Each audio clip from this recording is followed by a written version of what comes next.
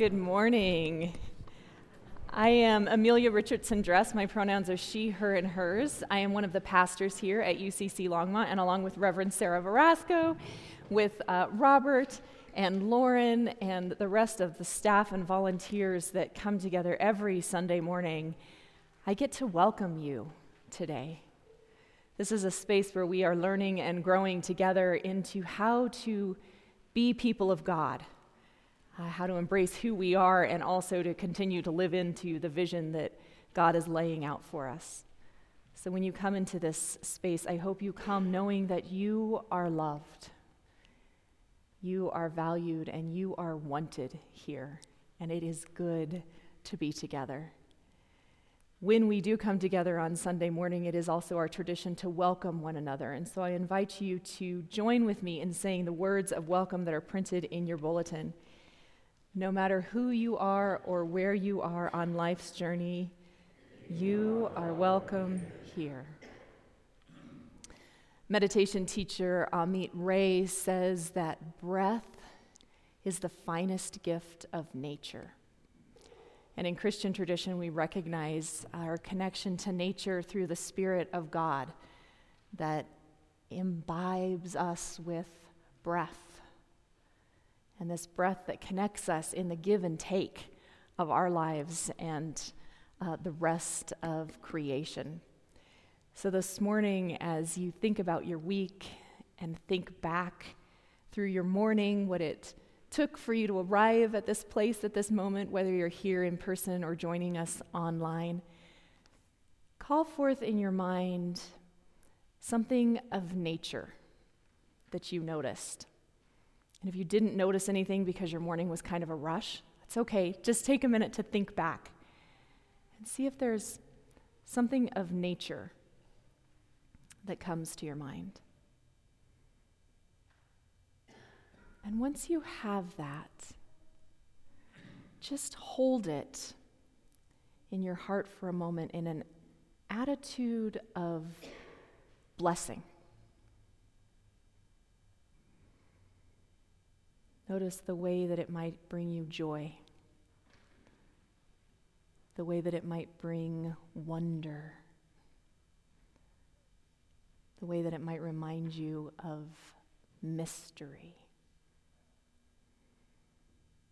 And let's rest in that love, that wonder, that joy, that mystery together for a moment.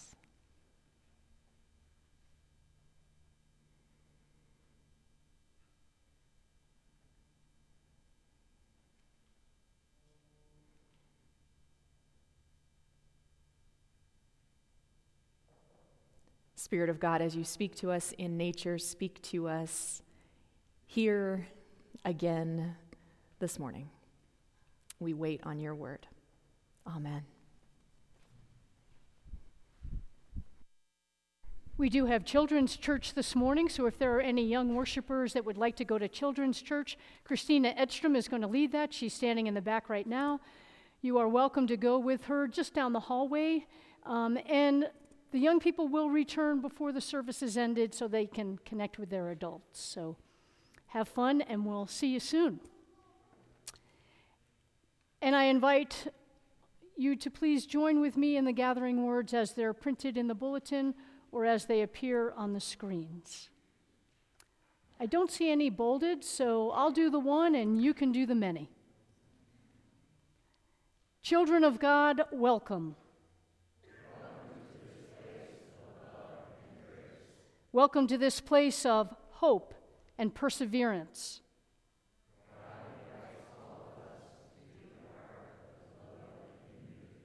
God invites all of us to share in the good news.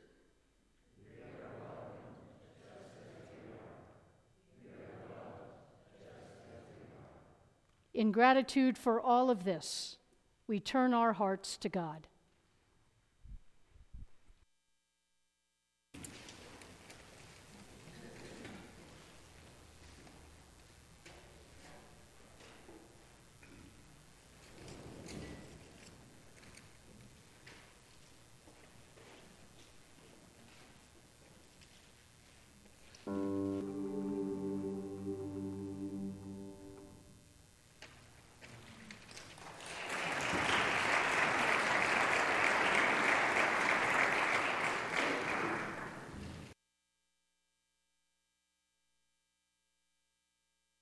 We are continuing today a sermon series on decisions and decision points. And we have this morning a story that might feel a little out of season because it's part of the nativity story in Matthew, but the weather is helping us to get back into our Christmas spirit. So we're going to settle in to that. Last week, if you were able to be here either in person or online or watch later, we had a story about Ruth and her decision to stay with her mother-in-law, Naomi, which is a story that comes out of the Old Testament. And you might remember that at one point we turned and we looked at that story and we looked at the lineage, and we noticed that what comes out of Ruth's decision to stay with Naomi is the birth of Jesus. It leads to David and to Joseph and then to Jesus. And so in a way, even though it's centuries and centuries later, the story that we hear this morning picks up where we left off. And as I'm reading this, we're reading Matthew chapter 1, and we're beginning in verse 18. We're going to go to 21, and then we're going to skip a little bit to 24. But as we read, I ask you to notice what decision or decisions get made in this story.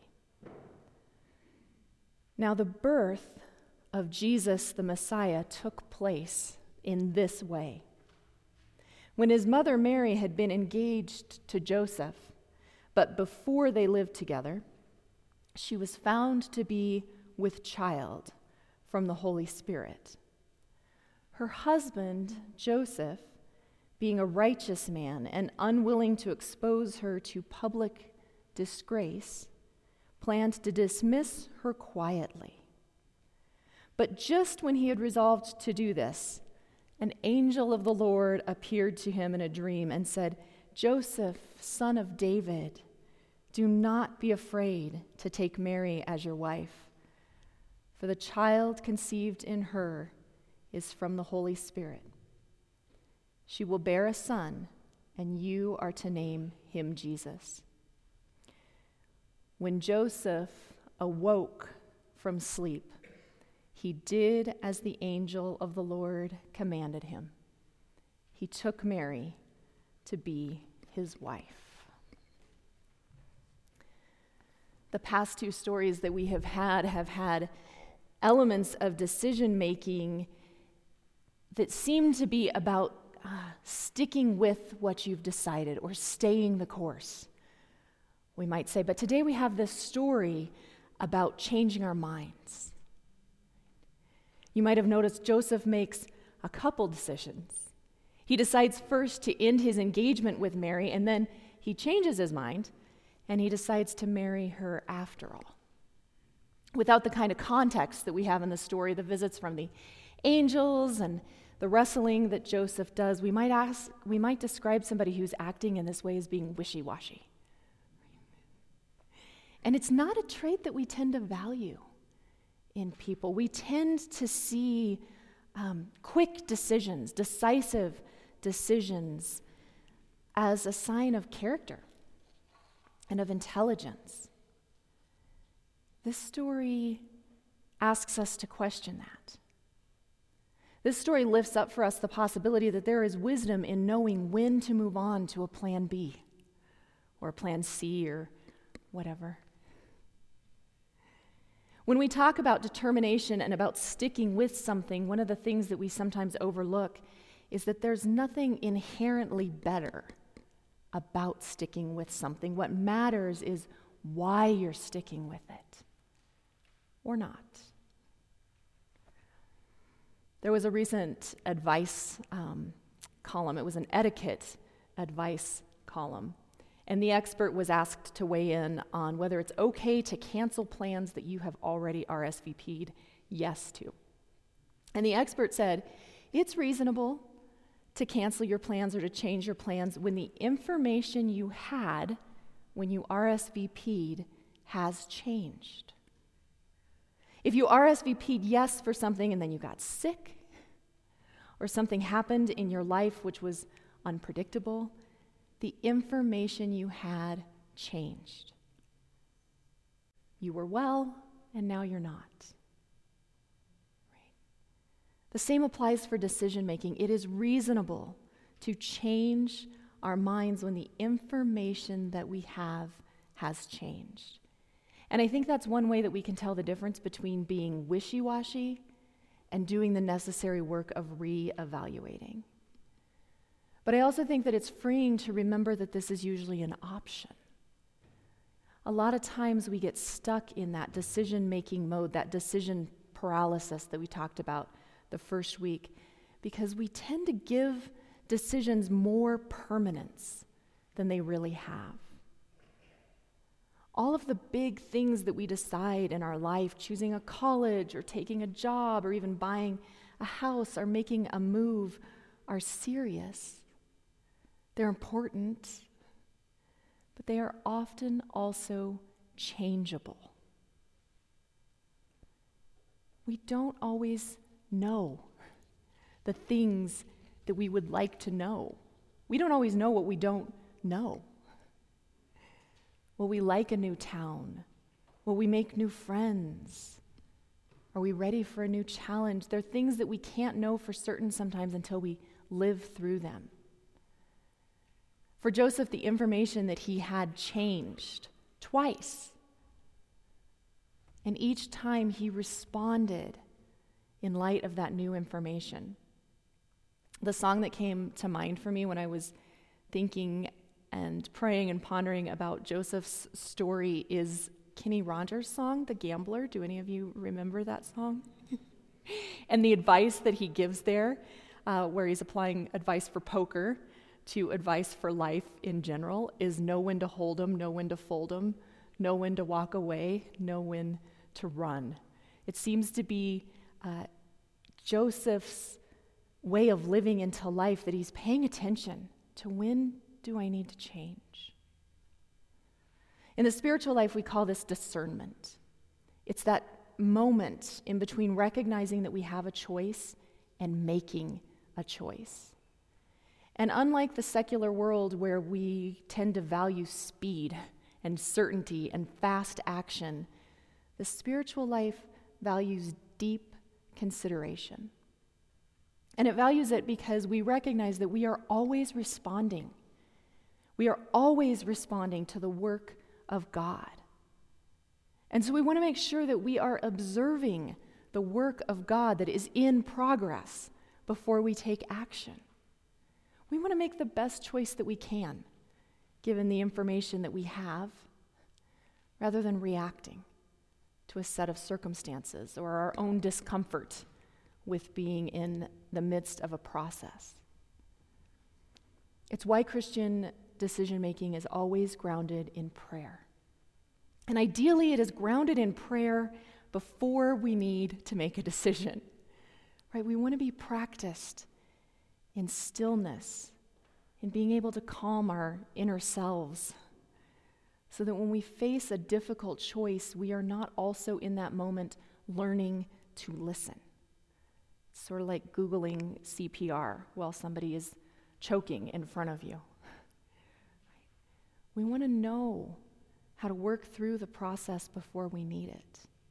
Because we can't predict every decision that we are going to need to make in our life, but we can know there will be many, and we can practice making them well. When we look at the life of Joseph, it is clear that he is steeped in prayer. And more than that, he is a person who knows who he is and who he wants to be. It's a mark of character to watch out for in our decision making. Do your decisions line up with who you are becoming? And when we ask the question that way, it helps us open up to the possibility that the process of the decision making itself is worthwhile. Not just the decision, but how do we get there?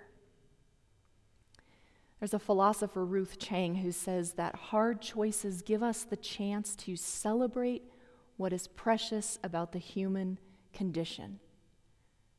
The choice itself is a blessing. not just whatever it leads to. From a very young age, I think we are trained to think about life in terms of what we want from it. How many of you in preschool were asked, who do you want to be when you grow up? And then you get asked that in elementary school and middle school and high school, and then you realize that you just get asked that for the rest of your life. We are not often asked, who do you want to be? And that's the question that Joseph's story prompts for us, because what stands out in his decisions is the character involved in making them. You know, that first decision to end his engagement with Mary almost certainly involved hurt and betrayal, and a bunch of really hard emotions that we might identify with. And that decision rings true because a lot of times we are brought to a decision point by something out of our control. We are responding to something or someone else. We are responding because something in life has happened and it is inexplicable and it's not fair. And while there is absolutely room for grief and needs to be room for grief in those times, we don't want to get stuck in wishing things were different or in reacting with spite or quick action. A twist on the question that we're asking today of who do I want to be might be, what is my role in this? In other words, if I can't undo the situation that I am in, how do I act within it? Part of the reason that this story is even here in the Gospel of Matthew is that the author wants to point out that Joseph was a gentle and wise person. Joseph was the kind of person who could be entrusted with shepherding God's entry into the world in a new way, which is, of course, what each of us is about. Each and every day, the most basic and most important decision we make is, how will I participate in what God is doing today? And every other decision can be looked at through the lens of that decision. Philosopher Ruth Chang later phrases the decision point as an opportunity to exercise our agency. The way that she says it is that we get to ask, not what do I want, but what am I for? It's a different way of saying, who am I becoming? Who do I want to be? What am I for? And when we talk about decisions, a lot of times we try to step outside ourselves and our experiences when we're making them. We think that's kind of the more rational way to do it, to set ourselves aside and look at it from the outside. And there's some value in that. But asking, who do I want to be, can put us back in the decision in a way that honors who we're becoming. And so today I want to look at that using a really trusty decision-making tool, the pros and cons list. Have any of you made a pros and cons list for a decision that you're making? I think this is one of the earliest ways that we're taught to look at a decision. And the idea is that we make a list of the things that are good about this decision and a list of the things that aren't good. And so if we look at that, there we go. We've got a story today. The question is, should we rescue a dog? And our excitements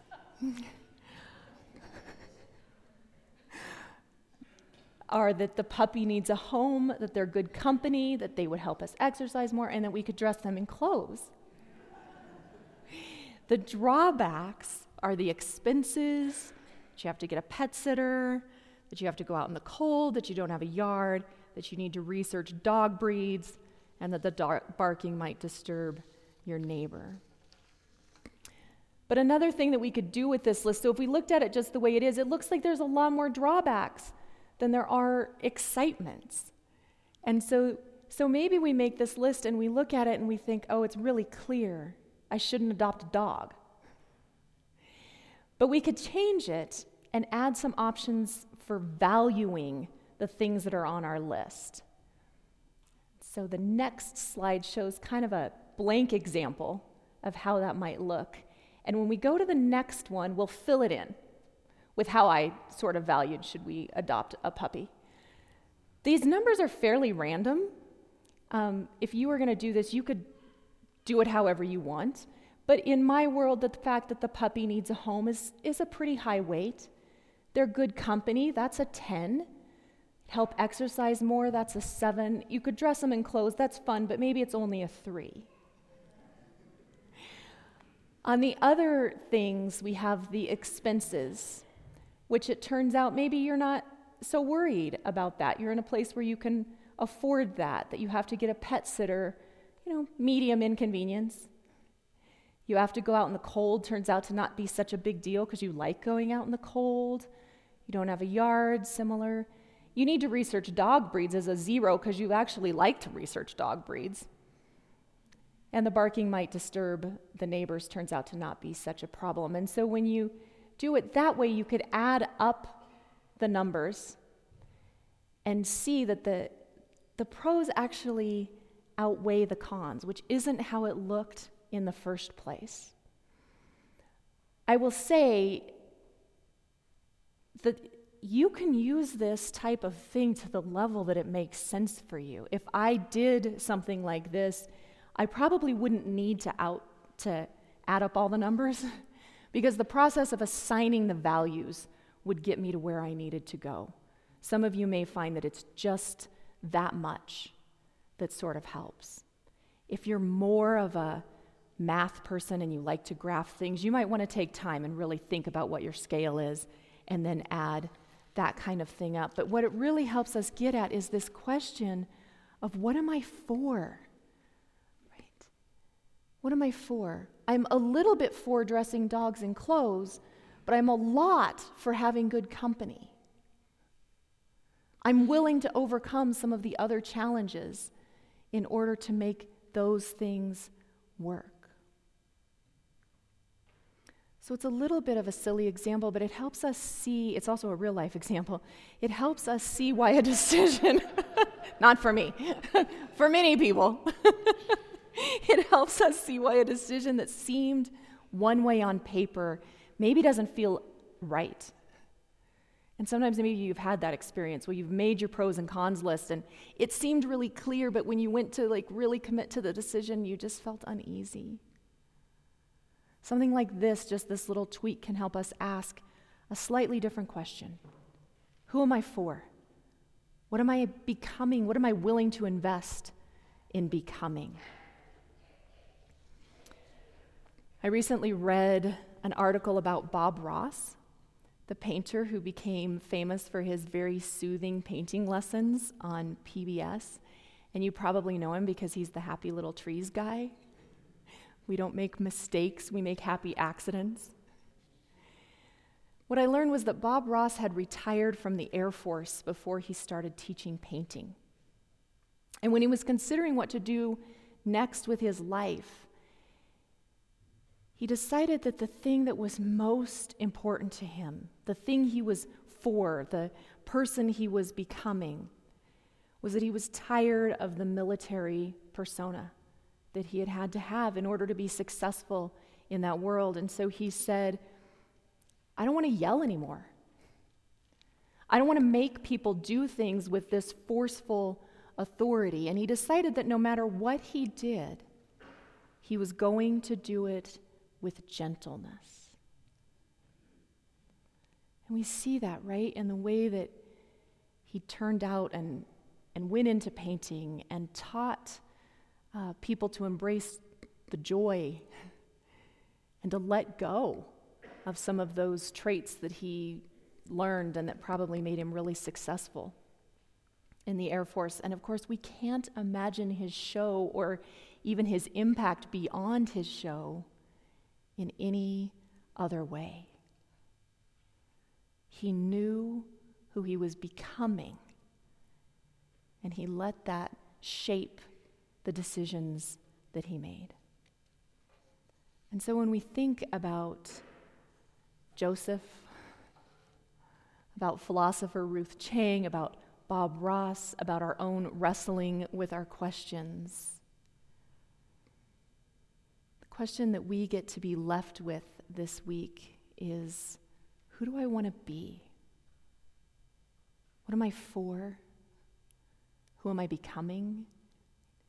All versions of the same question that might help us in practical decision making and also help us respond when life brings us to points where a decision needs to be made. And so as you ponder this week, Sarah and I will be curious to hear what comes for you as you ask, who am I becoming?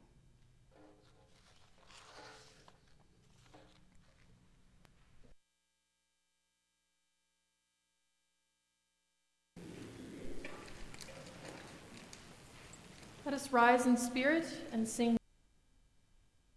And you might begin to be calling to mind the people or places or situations that are in need of our prayer.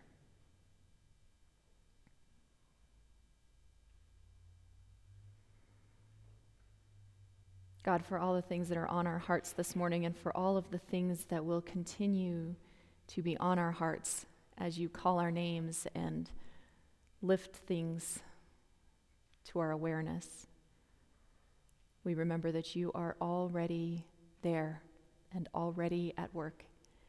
And so we ask for the wisdom to respond. And we join together saying a version of the prayer that Jesus taught. Mother of us all, who dwells within and beyond, sacred is your name. May your holy vision for collective flourishing come to fruition among us. May your dreams of justice, love, compassion, and connection be enfleshed on earth. Provide us today with what we need to be nourished in body, soul, and heart. Forgive us for the harm we cause, as we seek to forgive those who have harmed us. Lead us away from everything that destroys.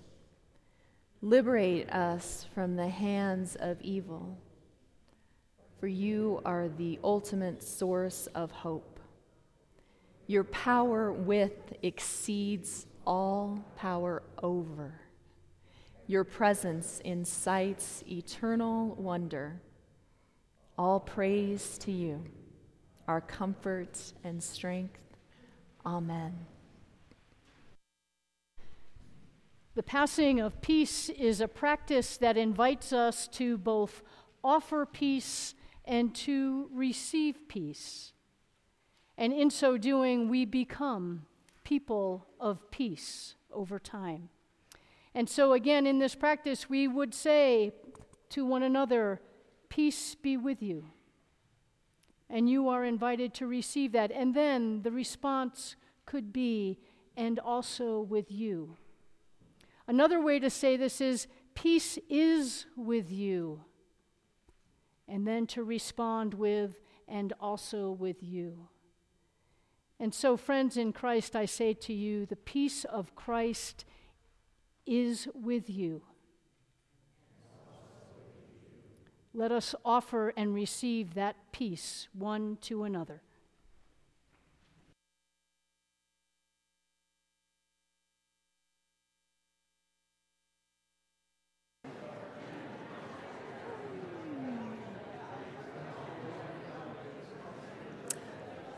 Hi, everyone. I know, it's okay. I got a lot of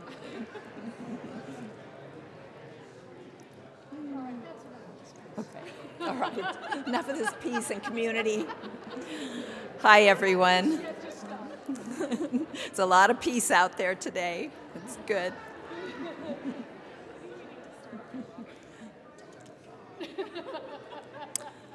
My name is Claire Sanford, and my pronouns are she, her, hers, and I serve on the church council, and it's good to be together this morning. A very special welcome this morning to visitors and guests, and welcome back to those who haven't been here for a while. We're so glad you're here. Our annual winter congregational meeting will be held after services this Sunday, January 21st. We will review highlights of 2023 and approve the church's 2024 proposed budget.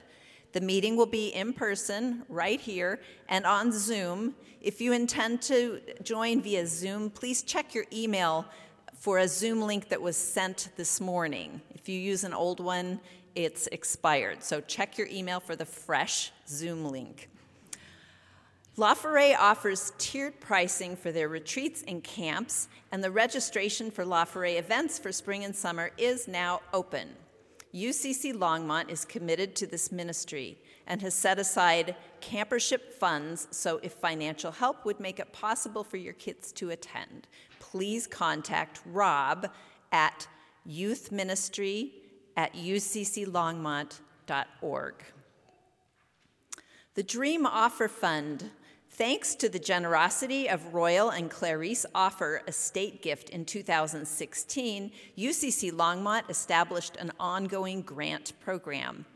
The Dream Offering Grant Program is intended to provide grants of arbitrary size and purpose to fulfill the dreams of the congregation, often beyond the reach of traditional funding through the church budget.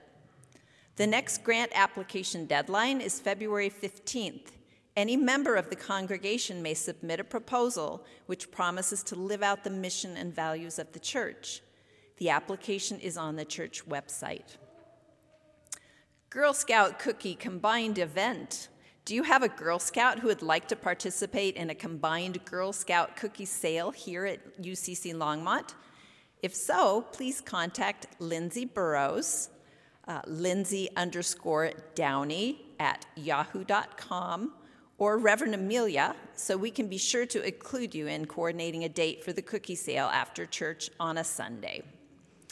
If you would like to support UCC Longmont financially, you can give online at ucclongmont.org/giving or using the offering boxes on the back wall of the sanctuary. We are grateful for all generosity. And Amelia does have an announcement. We have just another couple weeks of registration for the intergenerational retreat that is March 2nd through 3rd. I see the list, of course, of who is going, and we have a great group that is going on the retreat. We have a couple more rooms available still, just 2 or 3. So if you or your family would like to go on that, we would love to have you. I know it will be a lot of fun, and you can find all of the information about that in Happenings. If you're not yet on Happenings and need more information, definitely email me or Reverend Sarah or Rob or the office, and we will help you find what you are looking for. Thank you all, and have a great week.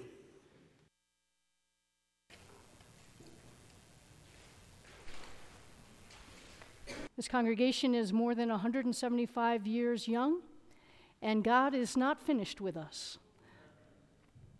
And for those of you who will be leaving, I offer this prayer, and it's also for those who are staying, these words of blessing. As you stay or as you go, and wherever your life takes you, remember this question: who do you want to be? And trust that God is encouraging you on your way, because the light of God is before you to light your way. It's behind you to encourage you. It's beside you to befriend you. It's above you to watch over you, and it's within you that you may know the peace that comes with becoming your truest self. May that peace be with you this very moment and in all the moments to come. Amen.